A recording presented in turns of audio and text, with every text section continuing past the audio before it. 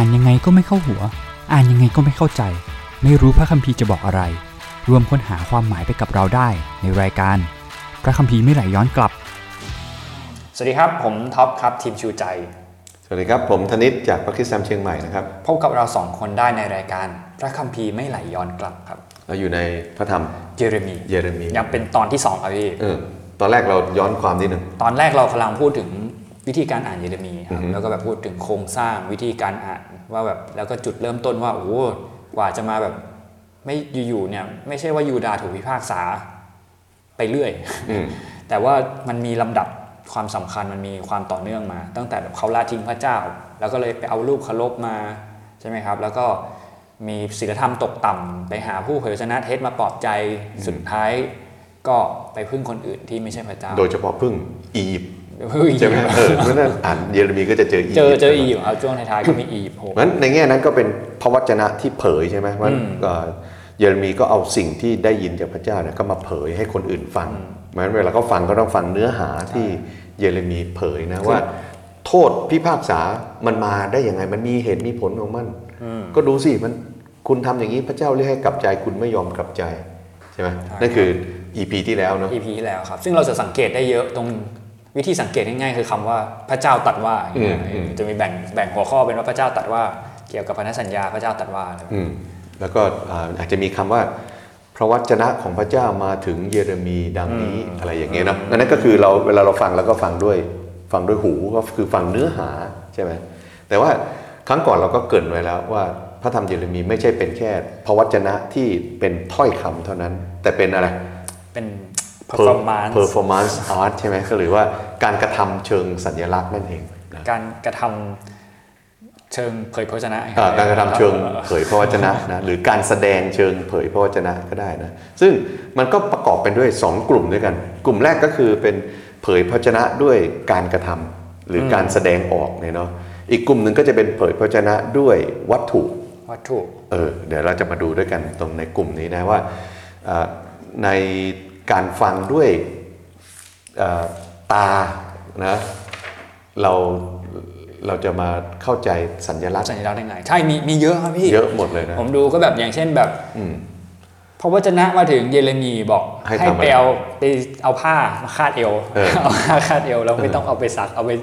ไปฝังดินข้างแม่น้ำใช่ไหมแล้วก็อีกสักพักหนึ่งผ่านไประยะเวลาหนึ่งไปเอาผ้าแผ่นดินผ้านั้นออกมาใช่ตรงนั้นเนี่ย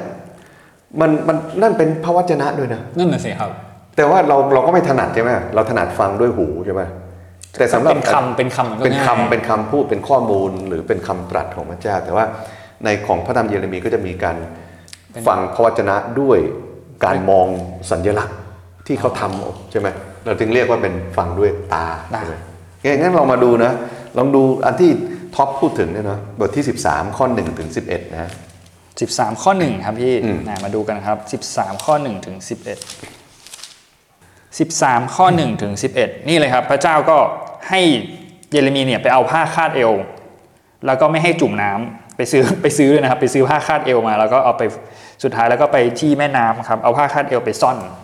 นะไปฝังไว้แล้วพอมาถึง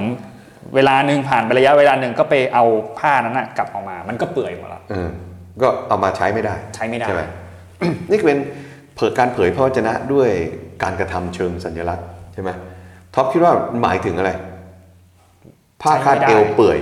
มันใช้ไม่ได้แล้วปกติผ้าคาดเอวไว้ทำอะไรไว้ทำอะไรครับพี่ผ้าคาดเอวมันเป็นเหมือนเข็มขัดใช่ไหมล่ะเป็นเข็มขัดเหมือนเข็มขัดใช่ไหมทีนี้ถ้ามันเปื่อยเนี่ยทำไงมันดึงได้ไหมก็คือสมัยก่อนเนี่ยเขาไม่ได้มีเข็มขัดเขาใช้ผ้าคาดเอวที่จะทำให้มันตึงมันแน่นกระชับพร้อมแล้วที่จะไปทำงานหนักหรือพร้อมแล้วที่จะไปวิ่งหรือพร้อมแล้วที่จะต่อสู้ใช่ไหมแต่ถ้าผ้าคาดเอวที่มันเปื่อยเนี่ยมันดึงไม่ได้ใช่ไหมจะไม่มีอะไรมัดไม่มีอะไรทำให้มันกระชับก็ใช้การไม่ได้ก็คือใช้การไม่ได้ครับพี่งั้นตรงนี้เนี่ยหมายถึงอะไรแปลอะไรคือผ้าคาดเอวผ้าคาดเอวคืออะไรครับพี่ถ้าเราดูในบริบทก็จะพบว่าสิ่งที่พระเจ้ากำลังโจมตีตรงนี้เนี่ยหมายถึงความหยิ่งทะนงของยูดาห์เนี่ยเนาะหยิ่งทะนงตัวเองนะแต่ว่าในที่สุดแล้วความหยิ่งทะนงเนี่ยมันจะใช้การไม่ได้ เปรียบเหมือนผ้าคาดเอวที่จะเอามามัดตัวเองให้พร้อมที่จะต่อสู้หรืออะไรก็แล้วแต่นะแต่มันใช้ไม่ได้นะนั้นในข้อที่10ก็เลยบอกว่าความหยิ่งทะนงเนี่ยทำให้เขาเนี่ยดื้อทำตามใจตัวเองปฏิเสธถ้อยคำของพระเจ้าแล้วก็ติดตามพระอื่นไปดื้อนั่นเองนะมันก็ในแง่หนึ่งยูดาห์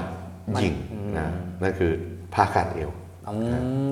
ก็เป็นพระวจนะที่ดูฟังด้วยแหละฟังด้วยตาเพราะว่าฟังด้วยหูแล้วงงฟังด้วยหูไม่ได้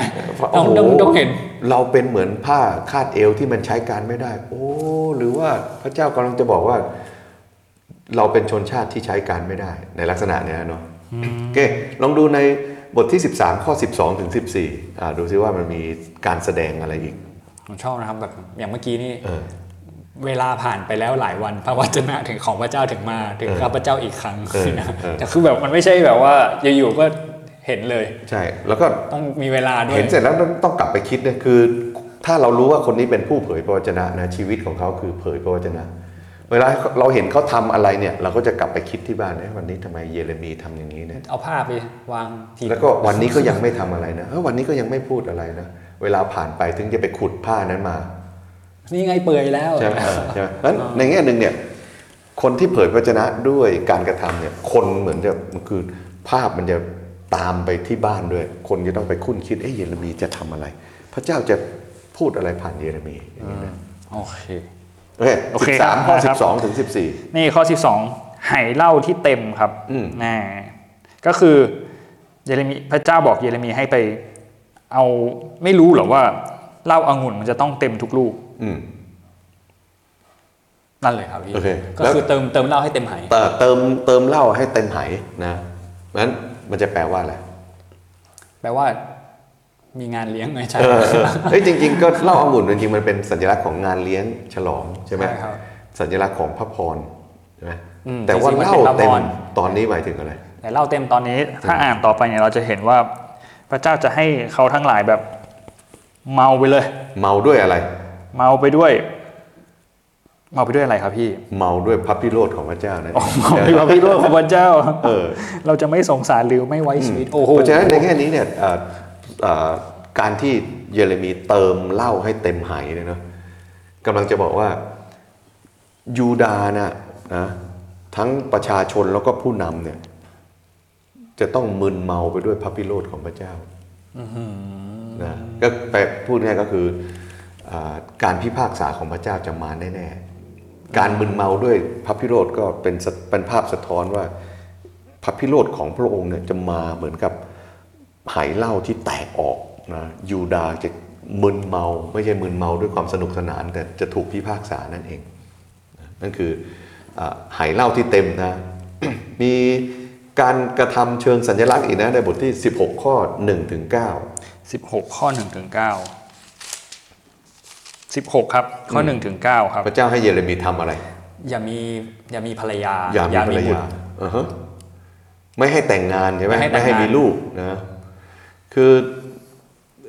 เยเรมีเป็นคนหนุ่มนะใช่ไหม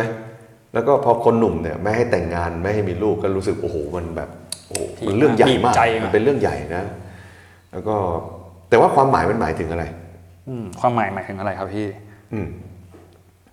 การที่เยเรมีไม่แต่งงานกำลังสะท้อนว่ามันคือจะมี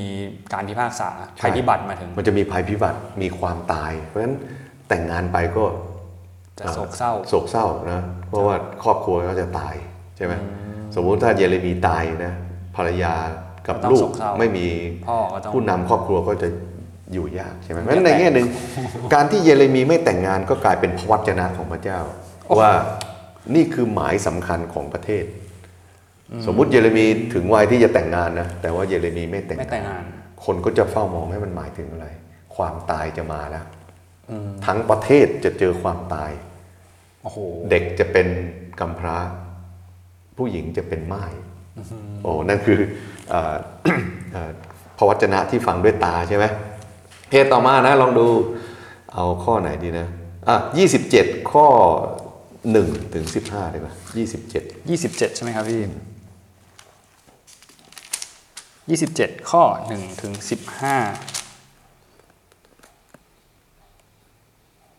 ทำสายรัดเนี่ยครับพี่แล้วก็ใส่แอกแบกแอกให้แบกแอกจำได้แล้วให้ไปแบกแอกคนอะไรแบกแอกเดินเข้ากลางเมืองแอกมันคืออะไรแอกที่มันเอาไว้เทียมวัวเทียมควายแอกก็คือเทียมวัวใช่ไหมก็คือในแง่หนึ่งก็แอกก็เป็นพูดถึงเรื่องของการอำนาจที่อยู่เหนือที่กดเราอยู่คือเราต้องไปเป็นทาสนั่นเองนะหรือไปเป็นวัวของเขาให้เขาบีบบังคับนั่นเองเนาะทีนี้เยเรมีเนี่ยสวมแอกให้ใครดูลองอยู่ในข้อที่3นะสวมแอกให้กษัตริย์ดูหรือเปล่าครับพี่แล้วก็ข้อ4ก็บรรดานายใช่ไหมเป็นผู้นำของอิสราเอลอย่างนี้ป่ะครับแล้วก็มีทูตด้วยนะก็คือด้วยมือทูตที่มาเข้าเฝ้าใช่ไหมมีทูตแห่งเอโดมแห่งโมอับแห่งอัมโมนแห่งไทระไซดอนพวกนี้ใช่ไหมที่เขาเข้ามาเยเรมีก็ใส่แอกขึ้นมานะใส่แอกโชว์เลยเสร็จแล้วก็บอกว่าเนี่ยจงยอมอยู่ใต้บาบิโลนอย่าลืมนะทูตพวกนี้ก็มีเอกราชเป็นของตัวเองมีอธิปไตยเป็นของตัวเองอยู่ดีเยเรมีมาบอกนะประเทศทั้งหลายที่เป็นทูตเนี่ยนะจงกลับไปบอกกษัตริย์ของเจ้านะว่าให้ยอมบาบิโลนเหมือนเขามีการประชุมระดับนานาชาติมีคนไปโชว์เพอร์ฟอร์แมนซ์ด้วยการแบกแอกใช่บอกว่าประเทศเหล่านี้นะทุกประเทศเลยขอให้ยอมต่อมหาอำนาจแล้วกันใช่ไหมก็นั่นก็เป็นพระวจนะนั่นเองไม่น่าก็ทำไมถึงมีคนไม่ค่อยชอบเยเรมีเยอะนะพี่ใช่เนาะเพราะว่าอะไรอ่ะถ้าเกิดเราไปทำอย่างนั้นแสดงว่าอะไรคนจะมองเยเรมีว่าเป็นอะไรเป็นไส้ศึกใช่ไหมหรือว่าโปรบาบิโลนเป็นพวกโปรบาบิโลนนะแล้วก็จะเรียกผู้เผยพระวจนะได้ยังไงอะไรเงี้ยขายชาติใช่ไหมบทที่32นะบทที่32ครับบทที่32ครับพี่โอเค เป็นเรื่องอะไรให้ไปซื้อนาให้ไปซื้อนานะซื้อนาที่อนาโทษช่วงนี้เนี่ยเป็นบทที่32แล้วก็จะเป็นช่วงที่บาบิโลนกำลังเข้ามาล้อมเยรูซาเล็มแล้วนี่คือถูกล้อมแล้วตอนนี้กำลังล้อมอยู่เลยนะคือถ้าล้อมเนี่ยมีแนวโน้มว่าเยรูซาเล็มจะแตกแน่ๆและถ้าดูจากประสบการณ์ของสมาเรียที่แตกไปนะและคนก็ถูกจับไปเป็นเฉลยเลยเนาะในแง่นั้นเนี่ยถึงเวลาของเยเรมีเนี่ยสมาเรียยังไม่มีโอกาสได้กลับมาเลยนะคือมันสมาเรียเนี่ยสิ้นชาติสิ้นไปเลยนะหายไปเลยใช่หายไปเลยคนที่มาอยู่ที่สมาเรียตอนนั้นก็จะเป็นคนอัสซีเรียกับคนอื่นๆที่เขาเข้ามาอยู่แต่ไม่ใช่คนชาวยิวที่ถูกจับไปเพราะฉะนั้นในแง่นึงเนี่ยยูดาห์ก็เห็นแล้วว่าเนบูคัดเนซาร์ล้อมไว้แล้วก็ไม่รอดแน่แต่พระเจ้าให้ทำอะไรให้ไปซื้อนาทำไมความหมายมันคืออะไรนั่นเลยครับความหมายมันคืออะไรครับพี่ก็ ในช่วงนั้นเนี่ยเป็นช่วงที่คนในเมืองเนี่ยก็คงจะเหมือนกับกำลังถือหุ้นร้อนอยู่นะถ้าเราถือหุ้นร้อนอยู่จะทำไงปล่อยเราต้องรีบปล่อยแล้วรีบเทขายใช่ไหม แต่เยเรมีทำสวนทางก็คือเยเรมีไปช้อนซื้อไว้นะแต่ว่าก็ไม่ได้ช้อนซื้อเพื่อเก็งกำไรนะแต่ไปซื้อนาที่ไปช้อนซื้อเพื่อเผยพระวจนะเพื่อเผยพระวจนะนะก็ซื้อที่บ้านเกิดของตัวเองคือเมืองเนี่ยอนาโทษใช่แสดงว่าอะไรแสดงว่าชาวเมืองอนาโทษจะได้กลับมาใช่ไหมเพราะวจนะก็เป็นการบอกว่าเนี่ยในอนาคตจะมีการถือครองสิทธิที่ดินอีกตอนนี้เนี่ยบาบิโลนกำลังเข้ามาล้อมแน่นอนบาบิโลนจะทำลายจะเผาพระวิหารจะจับคนไปเป็นเฉลยแน่นอนแต่ว่าอนาคตพระเจ้าจะนำกลับมาอีกที่แผ่นดินจะมีการถือครองที่ดินอีกก็เลยซื้อไว้โฉนดของเยเรมีที่ซื้อไว้มันจะมีผลบังคับใช้แน่โอ้โหนั่นคือพระวจนะแห่งความหวังนะโอเค43ข้อ8มา43ข้อ8ครับ43ข้อ8ครับให้ไปอะไรนะครับและพระวจนะของพระเจ้ามาถึงเยเรมีว่าให้ถือก้อนหินใหญ่ๆใช่ไหมครับ แล้วเอาไปซ่อนไว้ที่ทางเดินใต้ปูนด้วยแล้วก็บอกว่าวันหนึ่งเนี่ยเดี๋ยวอนาคตก็คือบาบิโลนจะมายึดตรงนั้นซึ่งตรงนั้นมันก็คือที่ดินที่ของอียิปต์ที่อียิปต์ใช่งั้นเอาก้อนหินไปซ่อนใช่ไหมไม่ตรงปูนสอทางเดินตรงทางเดินใช่ไหมทางเดินครับแล้วก็บอกว่าเดี๋ยวบาบิโลน อนาคตมันจะกลายเป็นที่บาบิโลนมาตั้งพระที่นั่งใช่ไหมเพราะฉะนั้นในแง่นี้เนี่ยก็กำลังจะสะท้อนให้เห็นว่าคนที่จะหนีไปอียิปต์เนี่ยเนาะหนีไม่พ้นหรอกเพราะว่าวันหนึ่งบาบิโลนก็จะตามไปนะพระคัมภีร์บอกว่าความกลัวของเจ้าจะตามทันใช่ไหมก็คือความที่กลัวบาบิโลนจะทำลายก็เลยหนีจากปาเลสไตน์ไปอยู่อียิปต์ลงไปเลยเรียกกะว่าพ้นแน่ๆนะเพราะมันไกลใช่ไหมแต่ไม่บาบิโลนจะตามทันใช่ไหมโอเคทีนี้มาดูการกระทำเชิงสัญลักษณ์นะบทที่51ข้อ51ข้อ60เนี่ยผมพอจะเดาได้ครับ51ข้อ60อันนี้ช่วงปลายแล้วนะที่ให้ไปอ่านคำเผยพระวจนะหรือเปล่าครับเสร็จแล้วก็เอาหนังสือม้วนถ่วงด้วยหินแล้วเอาไปทิ้งน้ำใช่ก็คือโยนหนังสือม้วนลงไปที่แม่น้ำยูเฟรติสอ่านจบแล้วทิ้งโยนน้ำเลยใช่นะอันนี้พูดถึงเรื่องอะไรพูดถึงว่าบาบิโลนก็จะโดนพิพากษาบาบิโลนจะถูกพิพากษาด้วยนะงั้นสัญลักษณ์ของการที่หนังสือม้วนที่บันทึกเกี่ยวข้องกับคำพิพากษาบาบิโลนเนี่ยมันจะจมน้ำลงไปในแม่น้ำยูเฟรติสก็กำลังเป็นสัญลักษณ์ว่าบาบิโลนจะจมไปด้วยจะจมไปพร้อมจะจมไปพร้อมกับหนังสือคำเผยพระวจนะนี้ตรงนี้น่าสนใจมากนะเพราะว่านี่เป็นบทสุดท้ายของพระวจนะก่อนที่จะบทที่52จะพูดถึงว่านี่ไงพระวจนะเป็นจริงทั้งหมดเลยในแง่หนึ่งพระวจนะของพระเจ้าก็มาจบลงที่การพิพากษาบาบิโลนจะจมเป็นนิดนะ นั้นภาพนี้จึงเป็นภาพที่มาปรากฏอีกจริงในพระคัมภีร์ใหม่เราจำได้ไหมในพระธรรมวิวรณ์บทท้ายๆเลยนะบทที่18-19แล้วเนาะพูดถึงบาบิโลนจะจมลงไปเป็นนิดโอ้โหเป็นภาพเดียวกันกับพระธรรมเยเรมีเลยใช่ไหมว่าในที่สุดแล้วเนี่ยบาบิโลนที่มันอยู่ในประวัติศาสตร์เนี่ยเนาะมันเป็นสัญลักษณ์ของอำนาจที่ต่อต้านพระเจ้าไม่ว่าอาจจะเป็นประเทศกลุ่มคนหรือว่าแนวคิดที่ต่อต้านพระเจ้านั่นก็คือบาบิโลนแต่บาบิโลนในที่สุดแล้วก็จะจมก็ในแง่หนึ่งความชั่วร้ายทั้งปวงจะถูกพิพากษาด้วยเพราะฉะนั้นพระธรรมวิวรณ์ก่อนที่จะมีฟ้าใหม่และแผ่นดินโลกใหม่ก็จะมีการพิพากษาก่อนนั้นความพินาศในปัจจุบันจะคู่กับอะไรความหวังในอนาคตไอ้เนื้อก้อนกลางเนี่ยมันก็เลยจะต้องมาอยู่ด้วยกันใช่ไหมเห็นนั่นคือเขาเรียกว่า performance art นะหรือว่าการแสดงเชิงการเผยพระวจนะนะทีนี้เมื่อกี้นี้บอกไว้อีกอย่างว่าการฟังด้วยตาเนี่ยมันไม่เพียงแต่ดูการแสดงแต่มันมีการใช้ object นะหรือว่าเป็นจัด prop เหมือนต้องมี prop ใช่ prop เขาเรียกอะไรอุปกรณ์เสริมใช่ไหมอุปกรณ์เชิงเผยพระวจนะอุปกรณ์เสริมเชิงเผยพระวจนะนะเดี๋ยวเรามาดูว่ามันมีอะไรบ้างนะโอเคลองดูบทที่1ข้อ11บทที่1ข้อ11ครับพี่ไม้ตะพดอัลมอนด์โอเคไม้ตะพดอัลมอนด์แปลว่าอะไรครับพี่ไม้ตะพดอัลมอนด์อันนี้ไม่รู้เลยครับคือเนี่ยเจ้าเห็นอะไรนะสังเกตเนี่ยพร็อพที่พระเจ้าให้เยเรมีใช้เนี่ยนะพระเจ้าจะถามแบบเนี้ยใช่ครับเจ้าเห็นอะไรนะผมเห็นไม้ตะพดผมเห็นไม้ตะเพชรไม่ใช่เพชรเพราะว่าภาษาฮีบรูมันเป็นสระเอใช่ไหมผมเห็นชาเคตนะแล้วก็พระเจ้าก็บอกนี่ไงเราโชเคตแปลว่ากำลังเฝ้าดูอยู่ชาเคตกับโชเคตมันเป็นพ้องเสียงใช่ไหมล่ะเพราะฉะนั้นนอกจากจะใช้พร็อพแล้วเนี่ยยังมีการเล่นคำด้วยใช่ไหมเจ้าเห็นอะไรผมเห็นชาเคตไม้ตะพดนี่ไงเรากำลังโชเคตอยู่เหมือนอันนี้คล้ายๆกับในพระธรรมอาโมสนะ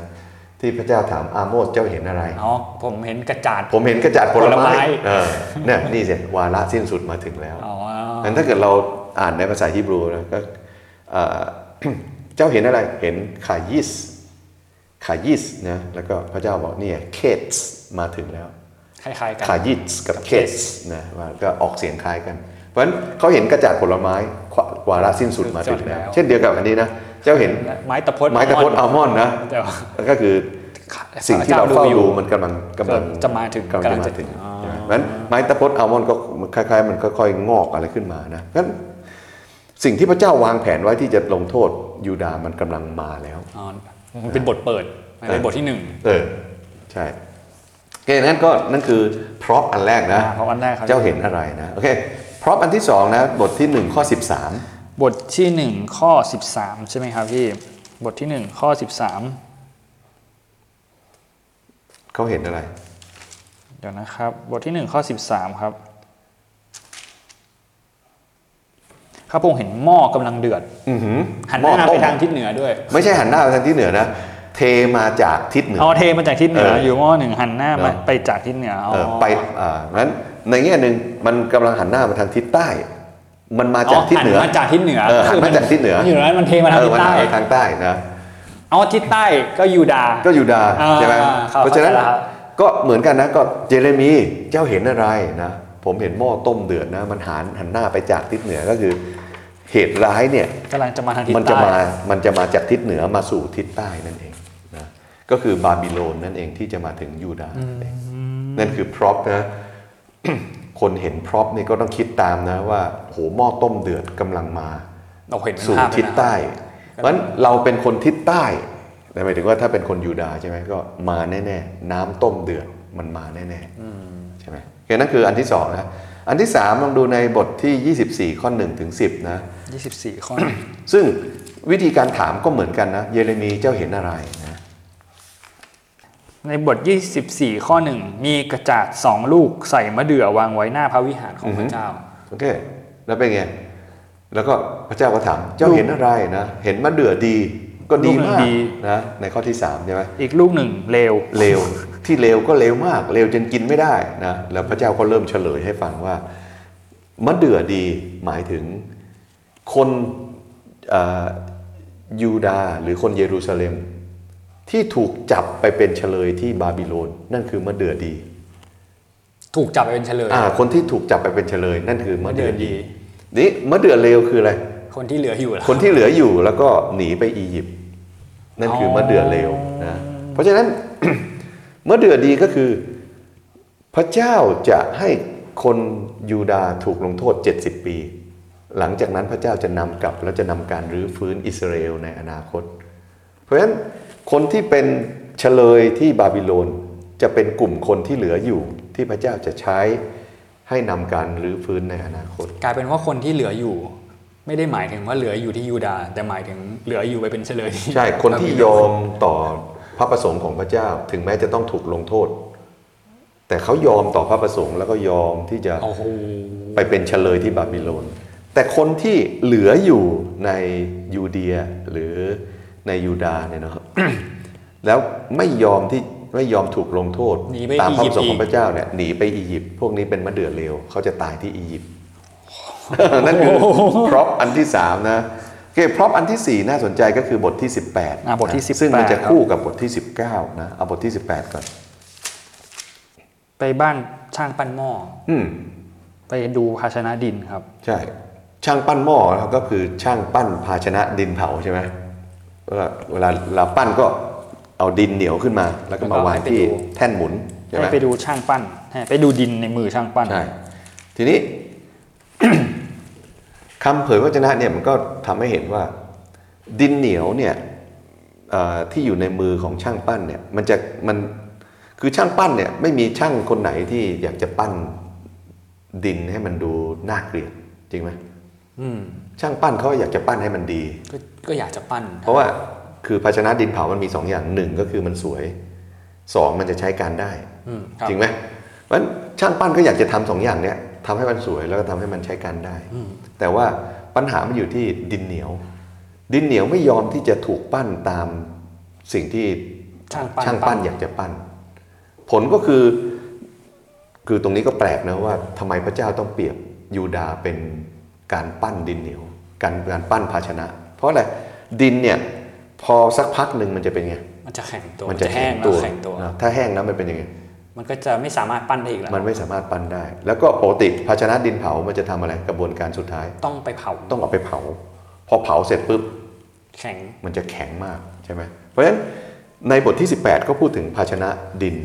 ที่ไอ้ดินเนี้ยมันไม่ยอมที่จะถูกปั้นบทที่19ก็เลยพูดถึงเรื่องของการที่พระเจ้าบอกให้เยเรมีเนี่ยไปซื้อภาชนะมานะแล้วก็ทุบให้มันแตกแล้วไปทิ้งที่หุบเขาหินโนมไปทิ้งที่หินโนมใช่ไหมก็ หุบเขาหินโนมเนี่ย จริงๆมันเป็นหุบเขาของการถวายบูชาบุตรของศาสนาคานาอันโทเฟตอะไรนะหุบเขาแห่งโทเฟตหุบเขาแห่งโทเฟตในนั้นจะมีครับก็คือในแง่หนึ่งหุบเขาเนี่ยมันตรงกันข้ามกับภูเขาที่เยรูซาเล็มภูเขาที่เยรูซาเล็มมีการนมัสการพระเจ้าแต่ว่าอันนั้นก็เหมือนกับขึ้นภูเขาไปสวรรค์ใช่ไหมอันนี้ลงมาที่หุบเขาเหมือนไปนรกใช่ไหม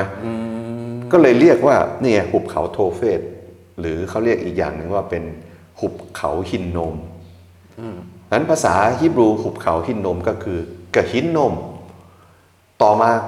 ก็ถูกเรียกในภาษากรีกว่าเป็นกะเฮนนาที่แปลว่า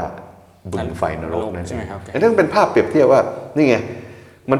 แทนที่คุณจะขึ้นเขาไปนมัสการพระเจ้าคุณยังต้องลงเขาไปเพื่อนมัสการรูปเคารพแล้วก็ถวายบูชาเด็กคือสถานการณ์เนี่ยคือเขาไปพระวิหารไปหาพระเจ้าในขณะเดียวกันก็พอออกจากพระวิหารก็เดินลงภูเขาไปใช่ไหมซึ่งเมื่อกี้อย่างที่พี่พูดมานิดนึงแล้วครับก็คือที่เนี่ยเขานมัสการด้วยการเผาเด็กเอาไปดูใน2 พงศ์กษัตริย์ได้ใช่แล้วก็พระเจ้าก็ให้เยเรมีเนี่ยบทที่19นะไปซื้อภาชนะมาเอาหม้อมาเสร็จแล้วทุบให้แตกนะแล้วไปทิ้งที่หุบเขาในแทนสัญลักษณ์นี่มันหมายถึงอะไรหมายถึงอะไรครับพี่หมายถึงว่าพระเจ้าจะพิพากษาใช่เพราะว่ายูดาห์เนี่ยมาถึงจุดที่เขากลับใจไม่ได้แล้วเหมือนภาชนะแตกแล้วภาชนะที่มันแห้งแล้วเผาแล้วกลับมาไม่ได้แล้วก็ใช้การไม่ได้เนาะทำได้อย่างเดียวก็คือทุบให้มันแตกแล้วก็ไปทิ้งซะสถานที่ทิ้งที่ไหนเกเฮนนาโอ้โหก็ในแง่หนึ่งก็เป็นภาพของช่างปั้นดินนะข้อนี้เนี่ยคริสเตียนของเรามักจะใช้บอกว่าโอ้ชีวิตของเราแล้วแต่น้ำพระทัยพระเจ้าพระเจ้าปั้นพระเจ้าเป็นช่างปั้นพระเจ้าจะปั้นยังไงก็ได้ความหมายไม่ได้หมายความอย่างนั้นความหมายก็คือเราเป็นดินที่ไม่ยอมอยู่ในมือช่างปั้นแล้วถ้าเกิดเราไม่ยอมมากๆเนี่ยวันหนึ่งมันจะแข็งตัวแล้วมันก็ใช้การไม่ได้แล้วมันจะใช้การไม่ได้ถูกทุบแตกใช่เข้าใจความหมายเลยใช่ไหมโอเคนั่นคือการฟังด้วยตาเอาไว้ตาความจริงมันมีเรื่องของให้ไปดูความแห้งแล้งด้วยในบทที่14ครับพี่บทที่14นะไหนลองอย่างนี้ก็เป็นด้วยหรือเปล่าครับเพราะมันบอกอย่างเงี้ยพระวจนะของพระเจ้ามาถึงเยเรมีที่เกี่ยวด้วยกับความแห้งแล้งอย่างเงี้ยครับแล้วก็แบบว่ามีอะไรเกิดขึ้นในที่แห้งแล้งบ้างอย่างเงี้ยครับให้เจ้านายไปสั่งคนไปตักน้ำแล้วก็มันก็ไม่มีน้ำอะไรเงี้ยครับมีกวางที่ต้องทิ้งลูกเพราะว่ามันไม่มีหญ้าให้กินอะไรเงี้ยอันนี้ก็เป็นเผยพระวจนะอันนี้ก็เป็นการเผยพระวจนะด้วยการแสดงได้ด้วยนะหรือว่าเป็นการเผยพระวจนะด้วยสถานการณ์นะภาพนี้ก็จะเป็นภาพของการกันดารอาหารนั่นเองใช่ไหมการกันดารอาหารก็จะเป็นสะท้อนให้เห็นว่า สิ่งนี้กำลังจะเกิดขึ้นใช่ถ้าเราสังเกตนะข้อ14บทที่14ข้อ19ถึง22เนี่ย จะพูดถึงเรื่องของว่าความผิดบาปของหรือการที่เขาจะมาทูลขอพระเจ้าเนี่ยมันไม่ทันแล้วสายไปเสร็จแล้วเนาะนั้นคำสารภาพนั้นมันสายเกินไปแล้วถ้าเราดูบทที่15ก็จะเป็นบอกว่าโทษแห่งการละเมิดพันธสัญญามันจะมาตามกำหนดเพราะฉะนั้นไม่ทันแล้วนั้นก็มีทั้ง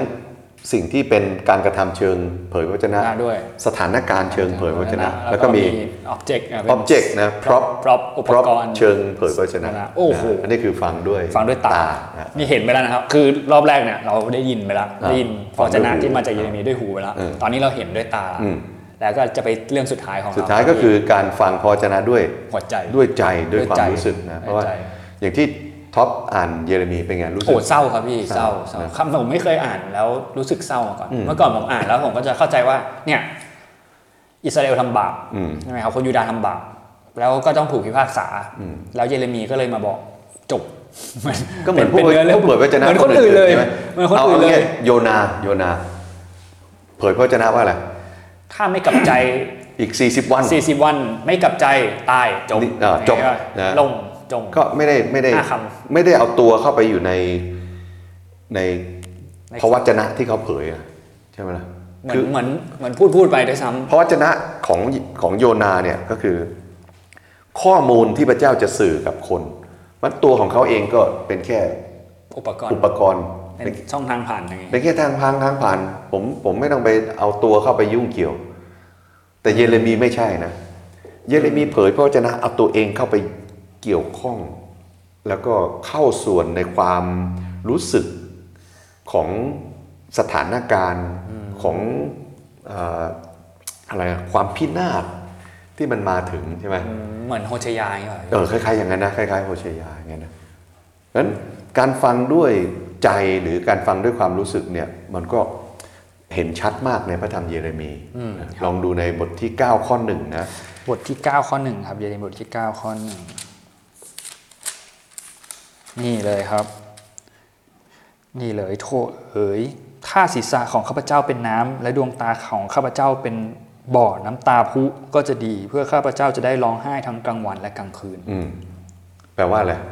โอ้เศร้ามากเขาต้องการให้หัวของเขาเต็มไปด้วยอะไรน้ำน้ำแปลว่าอะไรแปลว่าร้องไห้ทั้งวันทั้งคืนเหงื่อแตกอะไรเงี้ยไม่ทำไมเยเรมีอยากจะให้หัวกับตาของเขามีแหล่งน้ำมันแห้งแล้วเนี่ยมันไม่มีแล้วใช่ไหมโอ้โหเขาร้องไห้จนไม่มีน้ำตามันหมดแล้วนะหัวน่าจะมีแหล่งน้ำนะตาน่าจะมีบ่อน้ำพุตอนนี้มันไม่มีจะได้ร้องไห้ออกมาแสดงว่าร้องไปเยอะแล้วร้องจนน้ำตาหมดหัวร้องจนน้ำตาหมดหัวใช่ไหมโอเคนั่นคือสิ่งที่มันสะท้อนความรู้สึกนะว่าเยเรมีรู้สึกยังไงรู้สึกเศร้านะเศร้าเพราะว่าอันนี้คือบทที่9คือก่อนหน้าเนี่ยมันเป็นเรื่องของที่พระเจ้าบอกพระวจนะมาถึงเยเรมีว่าเนี่ยเจ้านอกใจไปหาพระอื่นไปมีอะไรอื่นแล้วก็ไม่กลับมาคิดถึงตอนนู้นแล้วก็ไม่กลับมาแล้วสุดท้ายพระเจ้าจะพิพากษานะแต่เขาก็ไม่กลับใจใช่แล้วจริงๆเนี่ยถ้าเราอ่านเนี่ยตั้งแต่ บทที่1ไปจนถึง20ต้นๆเนี่ยเนาะมันจะมีข้อเรียกร้องให้กลับใจบ่อยมากเลยนะคือคำเตือนมาแล้วนะบอกว่าจะหมดเวลาแล้วนะกลับใจนะแต่ไม่กลับใจมาอีกจงกลับใจเนี่ยถ้ากลับใจเนี่ยก็จะสถานการณ์จะเปลี่ยนนะแต่ก็ไม่กลับใจนะจนกระทั่งเนี่ยบทหลังๆนะตั้งแต่20กว่าเป็นต้นไปจะไม่ค่อยเจอการเรียกร้องให้กลับใจคือไม่เรียกแล้วไม่เรียกแล้วมีเรียกแต่ให้ยอมว่าพระประสงค์ของพระเจ้าจะสำเร็จแน่ๆนะเนี่ยผมจำได้ว่ามีข้อหนึ่งที่แบบว่าโอ้วิบัติจะมาแล้วนะแต่พวกคุณทำอะไรกันอยู่เนี่ยใช่ไอ้ที่แต่งตัวกันไปเนี่ยทำไปทำไมเนี่ยอะไรเงี้ยประมาณนี้ครับใช่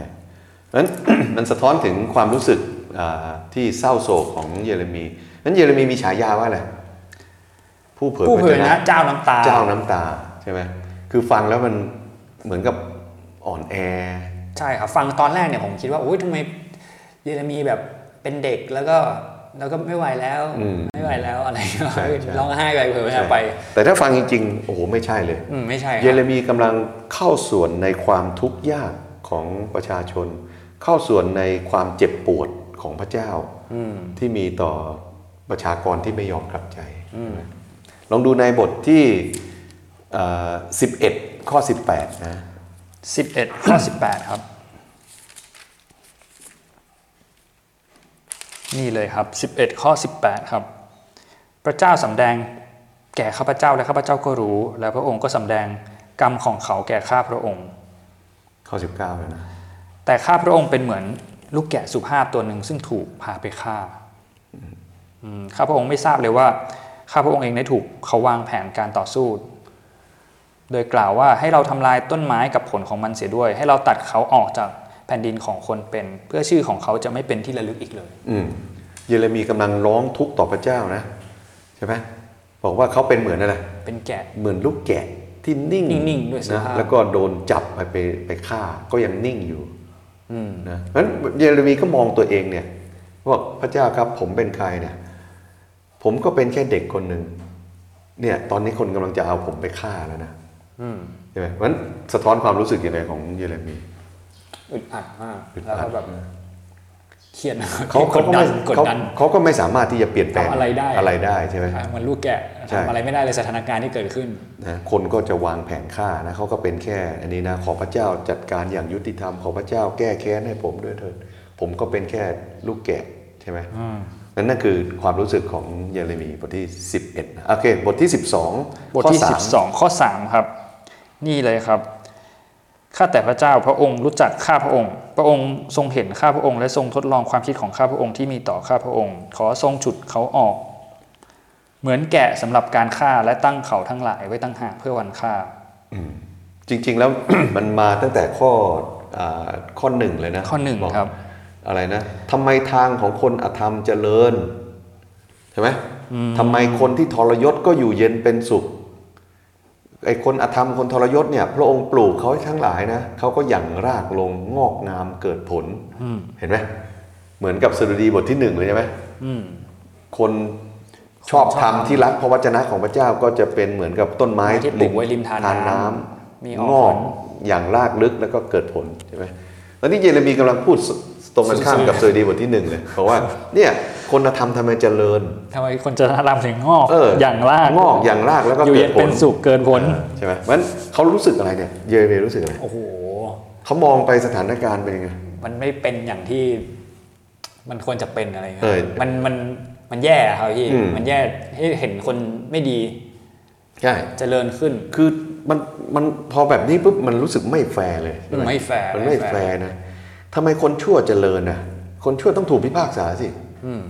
แล้วก็ทำไมคนดีถูกวางแผนฆ่าถูกวางใช่ไหมคนทรยศอยู่เย็นเป็นสุขเป็นไปได้ยังไงไม่แฟร์เลยนะเพราะฉะนั้นในแง่นี้เนี่ยเยเรมีรู้สึกแบบอึดอัดมันไม่แฟร์เลยนะตัดพอละตัดพอทำไมสิ่งที่เขาเชื่อเนี่ยน่าจะเป็นเพราะว่าพระเจ้าลงโทษคนชั่วสิเอาทำไมตอนนี้เนี่ยคนชั่วมันได้ดีมันได้ดีนะได้ดีอยู่เย็นเป็นสุขใช่ไหมอึดอัดนะลองดูบทที่15นะฟังความรู้สึกบทที่15ข้อ15ข้อ10ครับ12เลยมาดูข้อ10ถึง12กันนะครับนี่เลยแม่จ๋าวิบัติแก่ฉันที่แม่คลอดออกมาเป็นคนที่ให้เกิดการแข่งแย่งและชิงดีชิงเด่นแก่แผ่นดินทั้งสิ้นเนี่ยฉันไม่ได้ให้ยืมหรือฉันก็ไม่ได้ให้เขายืมแต่เขาทุกคนก็แช่งฉันข้าแต่พระเจ้าถ้าข้าพระองค์ไม่ได้วิงวอนพระองค์เพื่อความดีของเขาถ้าข้าพระองค์ไม่ได้ทูลขอต่อพระองค์เพื่อศัตรูในเวลาลำบากและในเวลาทุกข์ใจก็ปล่อยให้เป็นไปอย่างนั้นเถิดมีผู้หนึ่งผู้ใดหักเหล็กได้หรือคือเหล็กจากทิศเหนือและทองสำริดอันนี้เยเรมีกำลังร้องทุกข์ใช่ไหมบอกแม่คลอดฉันมาเนี่ยขอให้วิบัติไปเลยนะใช่ไหมเพราะอะไรเพราะว่าผมไม่ได้ให้เขายืมนะแล้วผมก็ไม่ได้ยืมใครนะแต่ว่าทำไมทุกคนมาแช่งผมคือตอนนี้เยเรมีกำลังข่มขืนก็ตื่นนะน่าจะเป็น น้ำนองข่มขืนนะว่าเนี่ยก็มันไม่มีส่วนได้ส่วนเสียนะที่ผมไปเผยพระวจนะเนี่ยผมก็ไม่ได้อะไรนะแต่ตอนนี้ทุกคนกำลังแช่งผมเกลียดผมอ่ะมันคล้ายกับคำของโมเสสตอนที่เขาตกต่ำสุดๆนะจำได้ไหมโมเสสบอกว่าข้าพระองค์คลอดไอ้พวกนี้มาหรือจำได้คือโมเสสก็มาถึงจุดที่แบบตกต่ำแล้วก็ขมขื่นนะโอ้โหรับใช้พระเจ้าเลยนะผมได้ส่วนได้ส่วนเสียกับเขาไหมเนี่ยเยเรมีบอกนะผมไม่ได้เขายืมผมไม่ได้ไปยืมเขาแต่ทุกคนก็มาแช่งผมใช่ไหมนั้นนี่คือความรู้สึกที่เขารู้สึกว่ามันไม่แฟร์เลยสิ่งที่เขาทำเนี่ยเนาะเป็นเพราะว่านี่เขาบอกว่าโอ้โหทำไมต้องมาทูลขอให้พวกนี้ด้วยใช่ไหมครับเพื่อขอให้พระเจ้าลดโทษลองดูความรู้สึกของเยเรมีบทที่15บทเดียวกันเนี่ยเนาะข้อ15จนถึงข้อ21เนาะโอ้มันยาวมากนะแต่ว่ามันสะท้อนให้เห็นนะว่าเยเรมีมองตัวเองเนี่ยอย่างแรกนะมองว่าเขาไม่ได้เป็นคนที่อยู่ในท่ามกลางคนที่สนุกสนานข้อ17ใช่ไหมครับครับแปลว่าอะไรเขาไม่ได้อยู่ในท่ามกลางคนที่สนุกสนานเขามาเป็นผู้เผยพระวจนะมารับใช้พระเจ้าใช่ไหมเขาเลยหมดโอกาสที่จะไปอยู่ท่ามกลางคนที่สนุกสนานมันกำลังสะท้อนว่าโอ้เยเรมีเนี่ยเขา เขารู้สึกโดดเดี่ยวเขาเสียสละนะพูดถึงนะเสียสละความเป็นหนุ่มของเขาอ่ะพระเจ้าเรียกเขาตั้งแต่เป็นหนุ่มใช่ไหมล่ะใช่ครับคนหนุ่มก็ต้องไปสังสรรค์เฮฮาปาร์ตี้ใช่ไหมแต่ว่าเยเรมีไม่สามารถไปได้เพราะว่าเยเรมีก็ติดภารกิจนะนอกจากนั้นนะเยเรมีบอกว่าข้าพเจ้านั่งอยู่คนเดียวข้อ17เหมือนกันนั่งอยู่คนเดียวนะไม่มีเพื่อนแล้วก็พระหัตถ์ของพระเจ้าหนักอยู่เหนือผมทุกวันเลย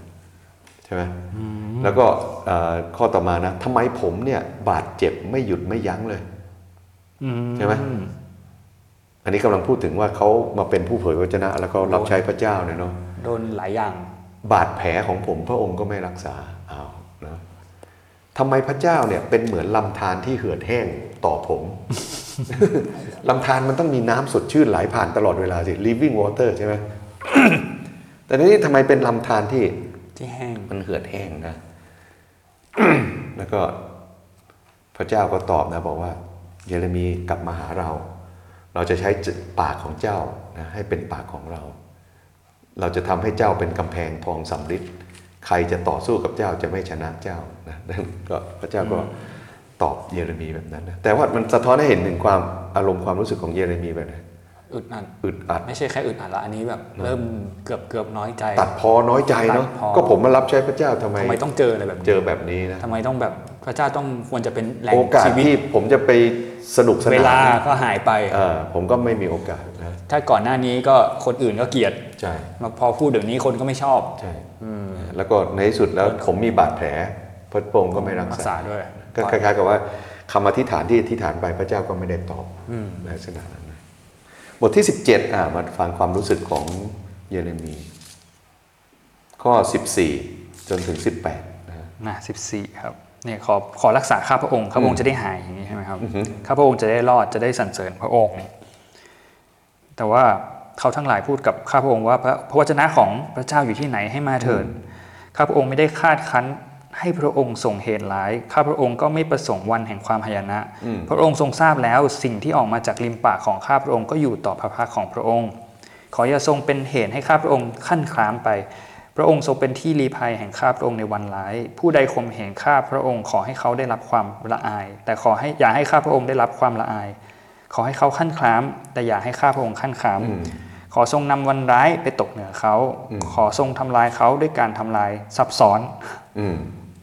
นั้นในแง่นี้เนี่ยเยเรมีกำลังขอพระเจ้าเนี่ยใช่ไหมว่าถ้าพระเจ้าจะรักษาเนี่ยเนาะผมก็จะหาย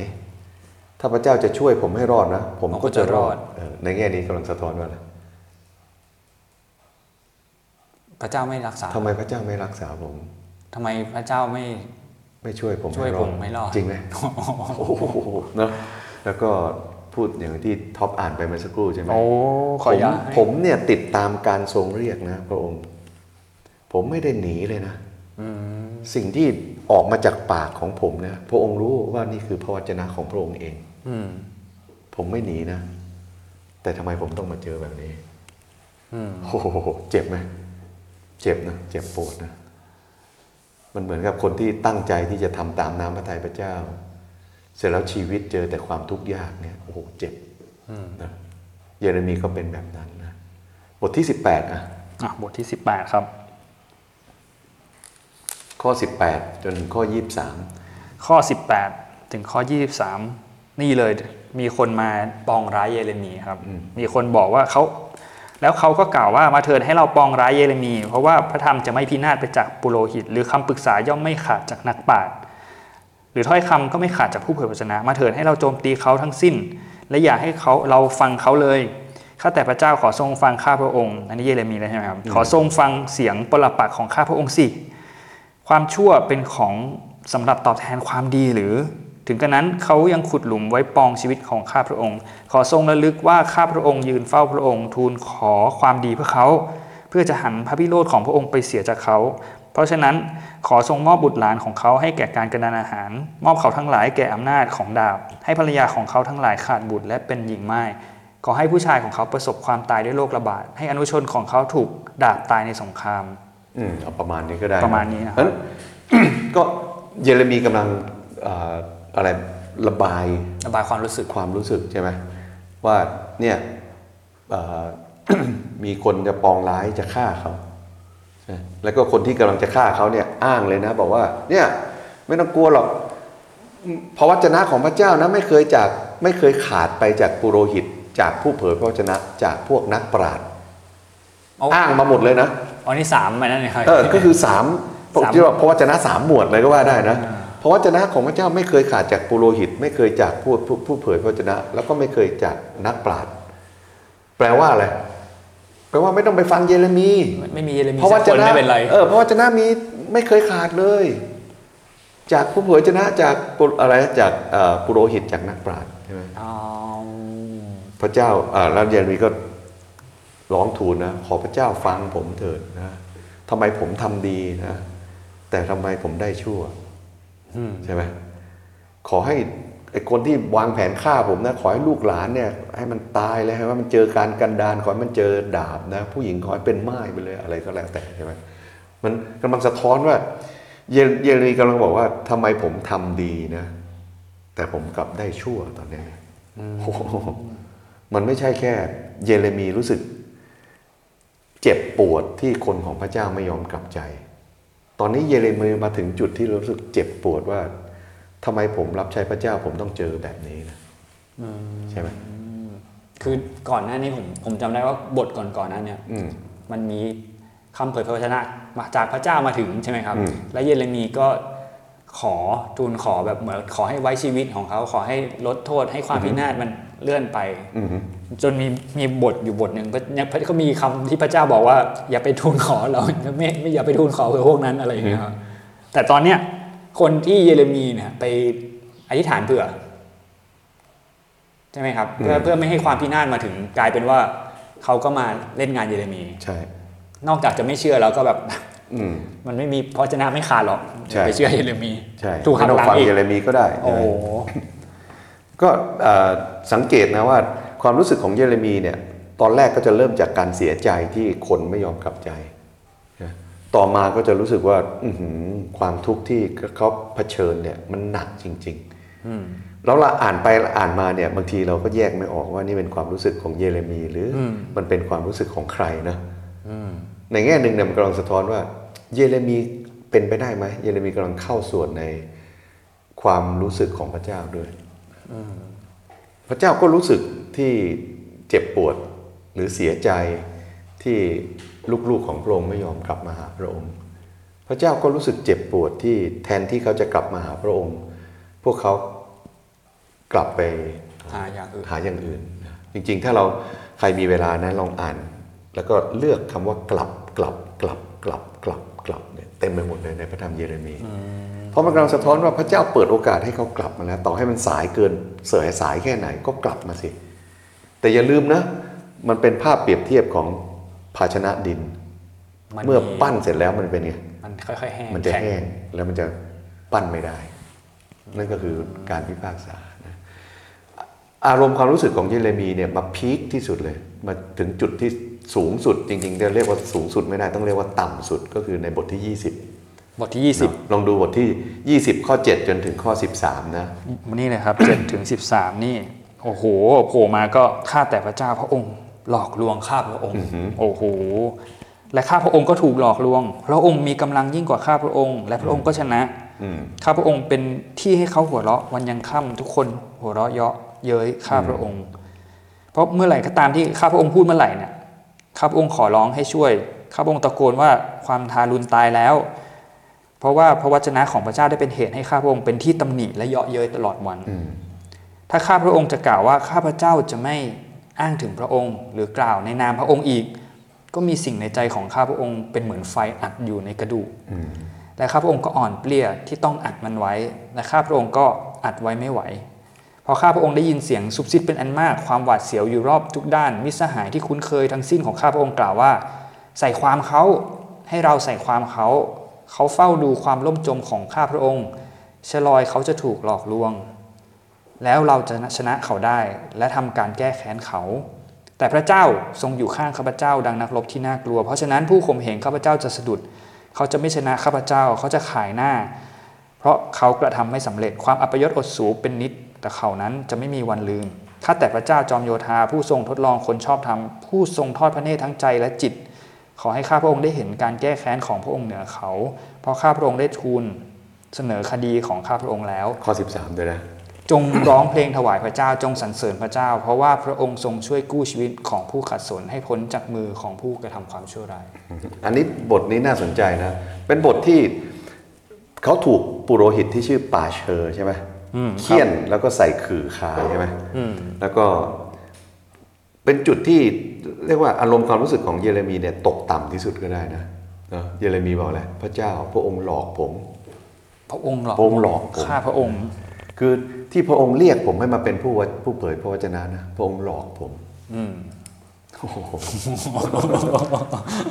ไม่รู้ท็อปเคยเป็นไหมหรือผู้ฟังเคยเป็นไหมว่าตอนที่ช่วงที่เราทุกข์มากๆนะเราหลุดปากนะพระองค์แกล้งผมนะพระองค์หลอกผมนะเหมือนโอ้โหผมตะโกนขอให้พระองค์ช่วยนะก็ไม่มีอะไรเกิดขึ้นนะผมอยากจะทิ้งผ้าขาวแล้วไม่เอาแล้วพอกันทีไม่เผยพระวจนะแล้วก็ไม่ได้แต่ว่าก็ข้างในมันอัดอั้นตันใจมันร้อนใจมันทนไม่ไหวแต่ว่าเมื่อผมรับใช้พระเจ้าก็มีคนซุบซิบนินทาใส่ความรอดูผมจะล่มจมพระเจ้าครับขอให้พวกนี้มันสะดุดขอให้มันอับอายขอให้มันทำไม่สำเร็จขอให้มันอดสูไปเลยแล้วก็มาจบลงแบบสดุดีนะพี่น้องจงร้องเพลงสรรเสริญพระองค์จะช่วยคนที่ขัดสนนะแต่จริงๆแล้วมันฟังแล้วมันดูเหมือนคนที่อารมณ์แกว่งใช่ไหมถ้าบทที่20เนี่ยเราเห็นเลยว่าอารมณ์ของเยเรมีแกว่งมากเลยแกว่งมาตรงจุดที่แบบโอ้โหพระองค์หลอกลวงผมแกว่งมาข้างนี้นะจงร้องเพลงสรรเสริญพระเจ้านะแล้วท็อปอ่านต่อไปข้อ14แกว่งกลับมาอีกนะข้อ14ถึง18โอ้ยขออย่าให้วันที่ข้าพเจ้าเกิดมานั้นรับพรนี่แช่งมันเลยใช่ไหมครับอย่าให้วันที่มารดาของข้าพเจ้าคลอดข้าพเจ้าได้รับพรขอให้ชายคนนั้นถูกสาปคือคนที่เขานำข่าวไปบอกบิดาข้าพเจ้าว่าบุตรชายคนหนึ่งเกิดมาแล้วอันกระทำให้บิดาของข้าพเจ้ามีความยินดีขอให้ช่วยคนนั้นเหมือนกับบรรดาเมืองซึ่งพระเจ้าทรงคว่ำเสียและไม่ได้ทรงกลับพระทัยขอให้เขาได้ยินเสียงร้องไห้เสียงร้องให้ช่วยในเวลาเช้าและให้ได้ยินเสียงโวยวายในเวลาเที่ยงและเพราะเขาไม่ได้ฆ่าข้าพเจ้าเสียตั้งแต่ในครรภ์มารดาของข้าพเจ้าให้เป็นหลุมฝังศพของข้าพเจ้าและครรภ์นั้นจะไม่ได้โตอยู่เป็นนิจทำไมข้าพเจ้าออกมาจากครรภ์มาเห็นความลำบากและความทุกข์และวันคืนของข้าพเจ้าก็สิ้นเปลืองไปด้วยความอับอายโอ้โหสวิงไหมหมดนะครับนี่ครับสวิงมาบอกว่าพระเจ้าหลอกผมเนาะผมเผยพระวจนะนะแต่ว่าโดนแช่งสาปโดนปฏิเสธแกว่งกลับมาจงสรรเสริญพระเจ้าจงสรรเสริญพระเจ้าใช่ไหมนี่แกว่งกลับมาช่วยกู้แกว่งกลับมาอะไรทำไมผมเกิดมาทำไมมันนี่จุดที่แบบตกต่ำที่สุดเลยนะถึงขนาดว่าแช่งสาปวันที่เกิดเหมือนกับใครโยบเหมือนโยบบทที่3ใช่ไหมโยบเขาแช่งสาปวันที่เกิดนะบอกว่าไอ้คนที่เอาข่าวไปบอกพ่อนะว่าคลอดแล้วเนี่ยขอให้มันถูกแช่งไปเลย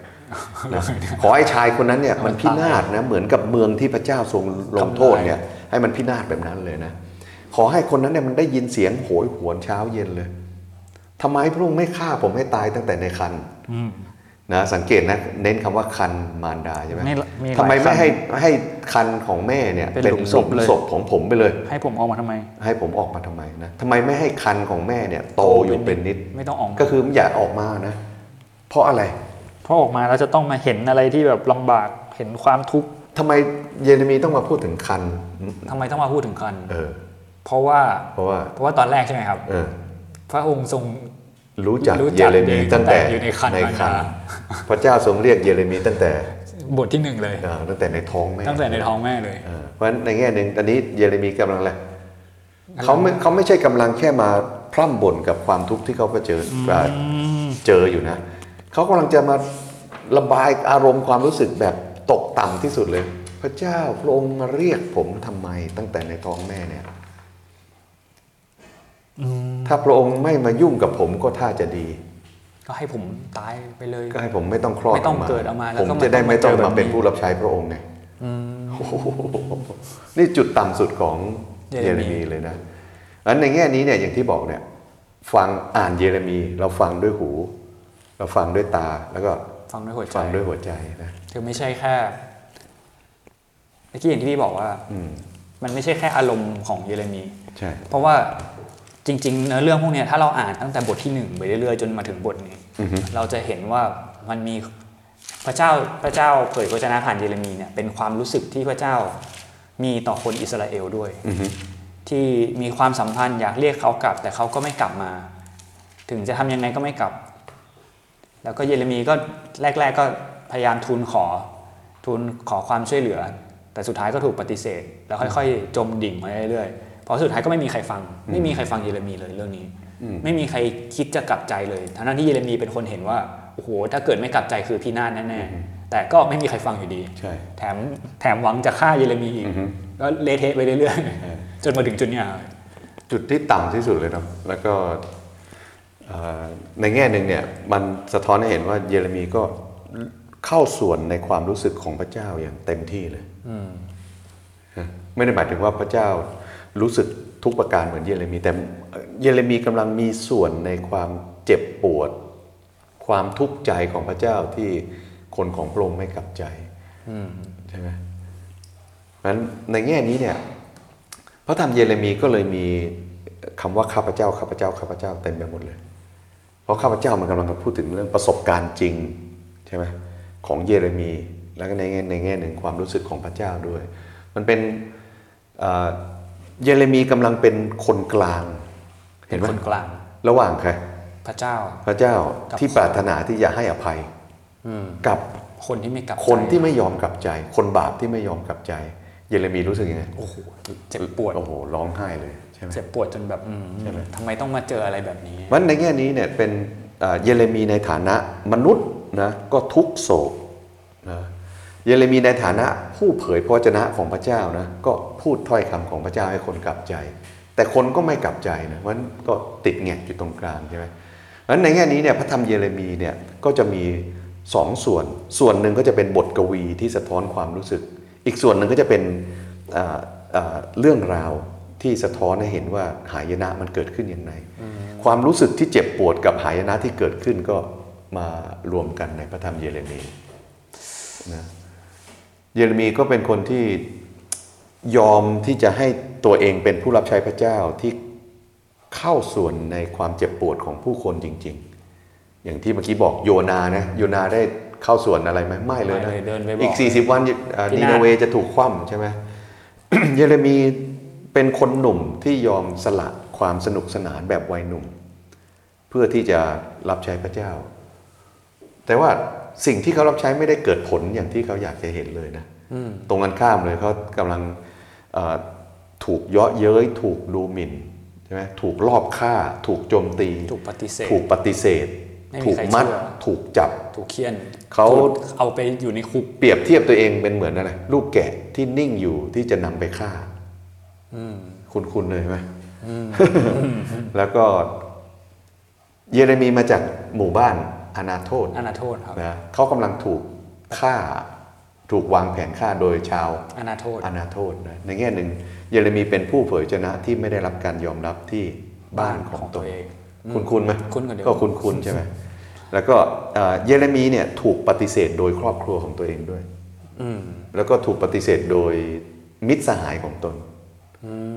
ใช่ไหมคุณใช่ไหมคุณครับมันไม่ต้องแปลกใจนะว่าภาพเยเรมีเนี่ยจึงสะท้อนให้เห็นว่านี่แหละผู้กลางแห่งพันธสัญญาใหม่ต้องเป็นแบบเยเรมีอย่าลืมนะพระธรรมเยเรมีตรงกลางไอ้เนื้อ2 ก้อนเนี่ยนะความหวังแห่งอนาคตความหวังมันจะมาอยู่ที่ไหนอ่ะมันมาจากพันธสัญญาใหม่เดิมทีสาเหตุแรกก็คืออิสราเอลฉีกพันธสัญญาใช่ไหมพระเจ้าจะทำพันธสัญญาใหม่พันธสัญญานี้จะไม่ได้จารึกในแผ่นหินแต่จะจารึกในใจแล้วก็พันธสัญญาใหม่เนี่ยคนจะรู้จักพระเจ้าทุกๆคนไม่ต้องมาสอนพระคัมภีร์กันแล้วพระคริสตธรรมเชียงใหม่ปิดเลยนะเพราะพันธสัญญาใหม่คนจะรู้จักพระเจ้าใช่ไหมด้วยหัวใจแล้วก็ในพันธสัญญาใหม่พระเจ้าจะอภัยให้กับคนของพระองค์นะแต่การอภัยจะมาได้ยังไงอ่ะมาผ่านก็ต้องผ่านผู้กลางคนนี้เนี่ยใช่ไหมแล้วผู้กลางคนนี้เนี่ยมีลักษณะเหมือนกับเยเรมีเลย เขาเป็นเหมือนกับ แกะ ที่นิ่งอยู่ที่ถูกนำไปฆ่า ฆ่า โดยไม่ปริปากเนาะผู้กลางคนนี้นะเขาจะร้องไห้ด้วยความเจ็บปวด เพราะรู้ว่าคนของพระองค์จะไม่กลับใจนะแล้วก็ผู้กลางคนนี้ก็จะถูกดูหมิ่นถูกเยาะเย้ยถูกจับถูกตี ผู้กลางคนนี้จะถูกปฏิเสธโดยคนในเมืองของตัวเองผู้กลางคนนี้จะถูกปฏิเสธโดยครอบครัวของตัวเองแล้วก็ถูกปฏิเสธโดยครอบครัวมิตรสหายของตัวเองนะไม่ต้องแปลกใจว่าเรื่องนี้ปรากฏชัดในพระเยซูนั้นพระเยซูไม่เป็นเพียงแต่เป็นผู้ที่มาตายบนไม้กางเขนไม่พระองค์ลงมาเข้าส่วนในความเจ็บปวดแห่งความบาปทุกประการด้วยเหตุนี้พระองค์ก็เลยใช้พระธรรมเยเรมีเนาะหลายตอนด้วยกันที่สะท้อนถึงตัวพระองค์เองไม่ว่าจะเป็นข้อที่บอกว่าก็ถ้าเหมือนแกะที่ถูกนำไปฆ่ามีเยเรมีบอกว่าถ้าหัวผมเป็นแหล่งน้ำก็ดี ผมจะได้ร้องไห้ทั้งวันทั้งคืนจริงไหมพระเยซูเป็นไงเมื่อเดินทางไปที่เยรูซาเล็มรู้ว่าเยรูซาเล็มจะไม่กลับใจพระเยซูร้องไห้เลยเหมือนเยเรมีเลยใช่ไหมแล้วก็ในพระธรรมเยเรมีเนี่ยผู้คนบอกว่าโอ้ไม่ต้องกลัวเรานะนี่เรามีพระวิหารของพระเจ้าเยเรมีบอกว่าทำไมเอาพระวิหารของพระเจ้ามาเป็นถ้ำโจรแปลว่าทำไมเอาวิหารของพระเจ้าเนี่ยเอามาเป็นฉากบังหน้าที่จะทำความชั่วเราถ้ำโจรใช่ไหมก็คือปล้นเสร็จก็เอาไปซ่อนตัวอยู่ในถ้ำเยเรมีกำลังบอกว่าคนยูดาห์เนี่ยทำชั่วเสร็จแล้วก็มานมัสการพระเจ้าบังหน้าเข้าใจไหมมันก็เลยเหมือนกับว่าคนยูดาห์กำลังเอาพระวิหารเป็นถ้ำโจรทำความชั่วเสร็จแล้วไปซ่อนอยู่ในพิธีทางศาสนาแล้วก็บอกว่าโอ้พระเจ้ายกโทษให้ผมเป็นลูกพระเจ้าผมเป็นประชากรของพระเจ้านี่เป็นวิหารของพระเจ้าแล้วพระเยซูก็ใช้คำนี้นะบอกว่านิเวศของเราเป็นนิเวศอธิษฐานทำไมมาทำเป็นถ้ำโจรแปลว่าอะไรแปลว่านิเวศเนี่ยมันน่าจะเป็นที่ที่เขามาอธิษฐานต่อพระเจ้าแต่กลับเป็นที่ที่คนเอาพิธีกรรมมาบังหน้าเพื่อตัวเองจะไม่ต้องกลับใจนั่นก็เป็นข้อที่พระเยซูก็เอามาจากเยเรมีด้วยนะแล้วก็ เยเรมีพูดถึงเรื่องของการร้องไห้ในรามาใช่ไหมเพราะว่าลูกของนางราเชลไม่มีอีกแล้วก็ตอนที่กษัตริย์เฮโรดฆ่าเด็กนะก็อ้างอิงถึงพระธรรมเยเรมีตอนนี้ด้วยใช่ไหม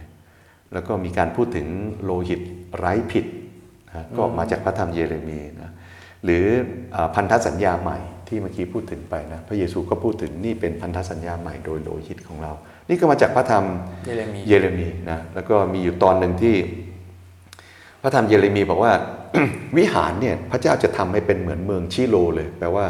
พระเจ้าเนี่ยจะละทิ้งพระวิหารของพระองค์แล้วเราจำได้ไหมมีฉากหนึ่งในพระเยซูคริสต์เนี่ยที่พระเยซูคร่ำครวญถึงเยรูซาเล็มนะแล้วก็พระองค์ก็เสด็จออกจากพระวิหารนั่นก็เป็นภาพเลยนะเป็นภาพเชิงสัญลักษณ์ด้วยนะว่า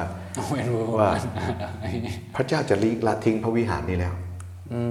วิหารที่สาวกบอกดูสิมันยิ่งใหญ่ขนาดไหนนะพระเจ้าจะละทิ้งแล้วเพราะฉะนั้นในแง่นี้นะเยเรมีกำลังเป็นผู้กลางแห่งพันธสัญญาใหม่และกำลังเป็นภาพเงาที่ไปสู่พระเยซูที่จะเป็นผู้กลางแห่งพันธสัญญาใหม่แบบสมบูรณ์นั้นเยเรมีความรู้สึกของเยเรมีกำลังสะท้อนความรู้สึกของพระเจ้าด้วยไม่ใช่แค่ผู้เผยพระวจนะที่มาเป็นแค่คนโทรโข่งไม่ใช่เป็นแค่โทรโข่งหรือไม่ใช่มาส่งข้อความใช่ไหมแต่ว่าเป็นทั้งข้อความพระวจนะที่เราต้องฟังด้วยหู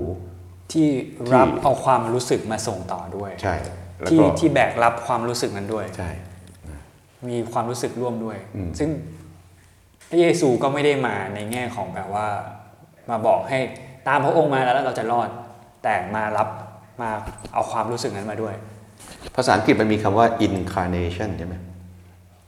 ปกติเราก็ใช้คำว่า incarnation ในแง่ที่พระเจ้าทรงมาบังเกิดเป็นมนุษย์แต่อันนี้เนี่ย incarnation ในแง่ถึงว่าเยเรมีเนี่ยเข้าไปสู่การเป็นผู้กลางแบบสมบูรณ์ ใช่ไหมเช่นเดียวกับพระเยซูเมื่อพระองค์ลงมาพระองค์ไม่แค่ลงมาแล้วมาเป็นเทพไม่ใช่ แต่พระองค์ลงมาแล้วก็มาเข้าส่วนกับความทุกข์ของมนุษย์อย่างสมบูรณ์ด้วยเหตุนี้เยเรมีมันก็เลยเป็นภาพเงาที่จะไปถึงพระเยซูอย่างสมบูรณ์ด้วยเหมือนกันก็มีอีกอันหนึ่งก็คือตอนที่เยเรมีกำลังท้อใจนะพระเจ้าหนุนใจเยเรมียังไงรู้ไหมเดายังไงครับก็เมื่อกี้ที่มีอยู่ตอนหนึ่งที่พระเจ้าบอกว่าถ้าเจ้าวิ่งแข่งกับมนุษย์นะเจ้ายังเหนื่อยนะเจ้าจะวิ่งแข่งกับม้าได้ยังไง แปลว่าอะไรอ่ะเคยอ่านเจอไหมถ้าเจ้าวิ่งแข่งกับมนุษย์นะเจ้ายังเหนื่อยนะเจ้าจะแข่งกับม้าได้ไงแปลว่าเยเรมียังมีอีก ใช่ไหมยังมีอีกนะแต่ว่าในทุกกระบวนการพระเจ้าอยู่ฝ่ายเยเรมีเช่นเดียวกับที่พระเยซูอธิษฐานในสวนเกเซมาเนใช่ไหมขอให้ถ้วยนี้ผ่านไปเลยนะ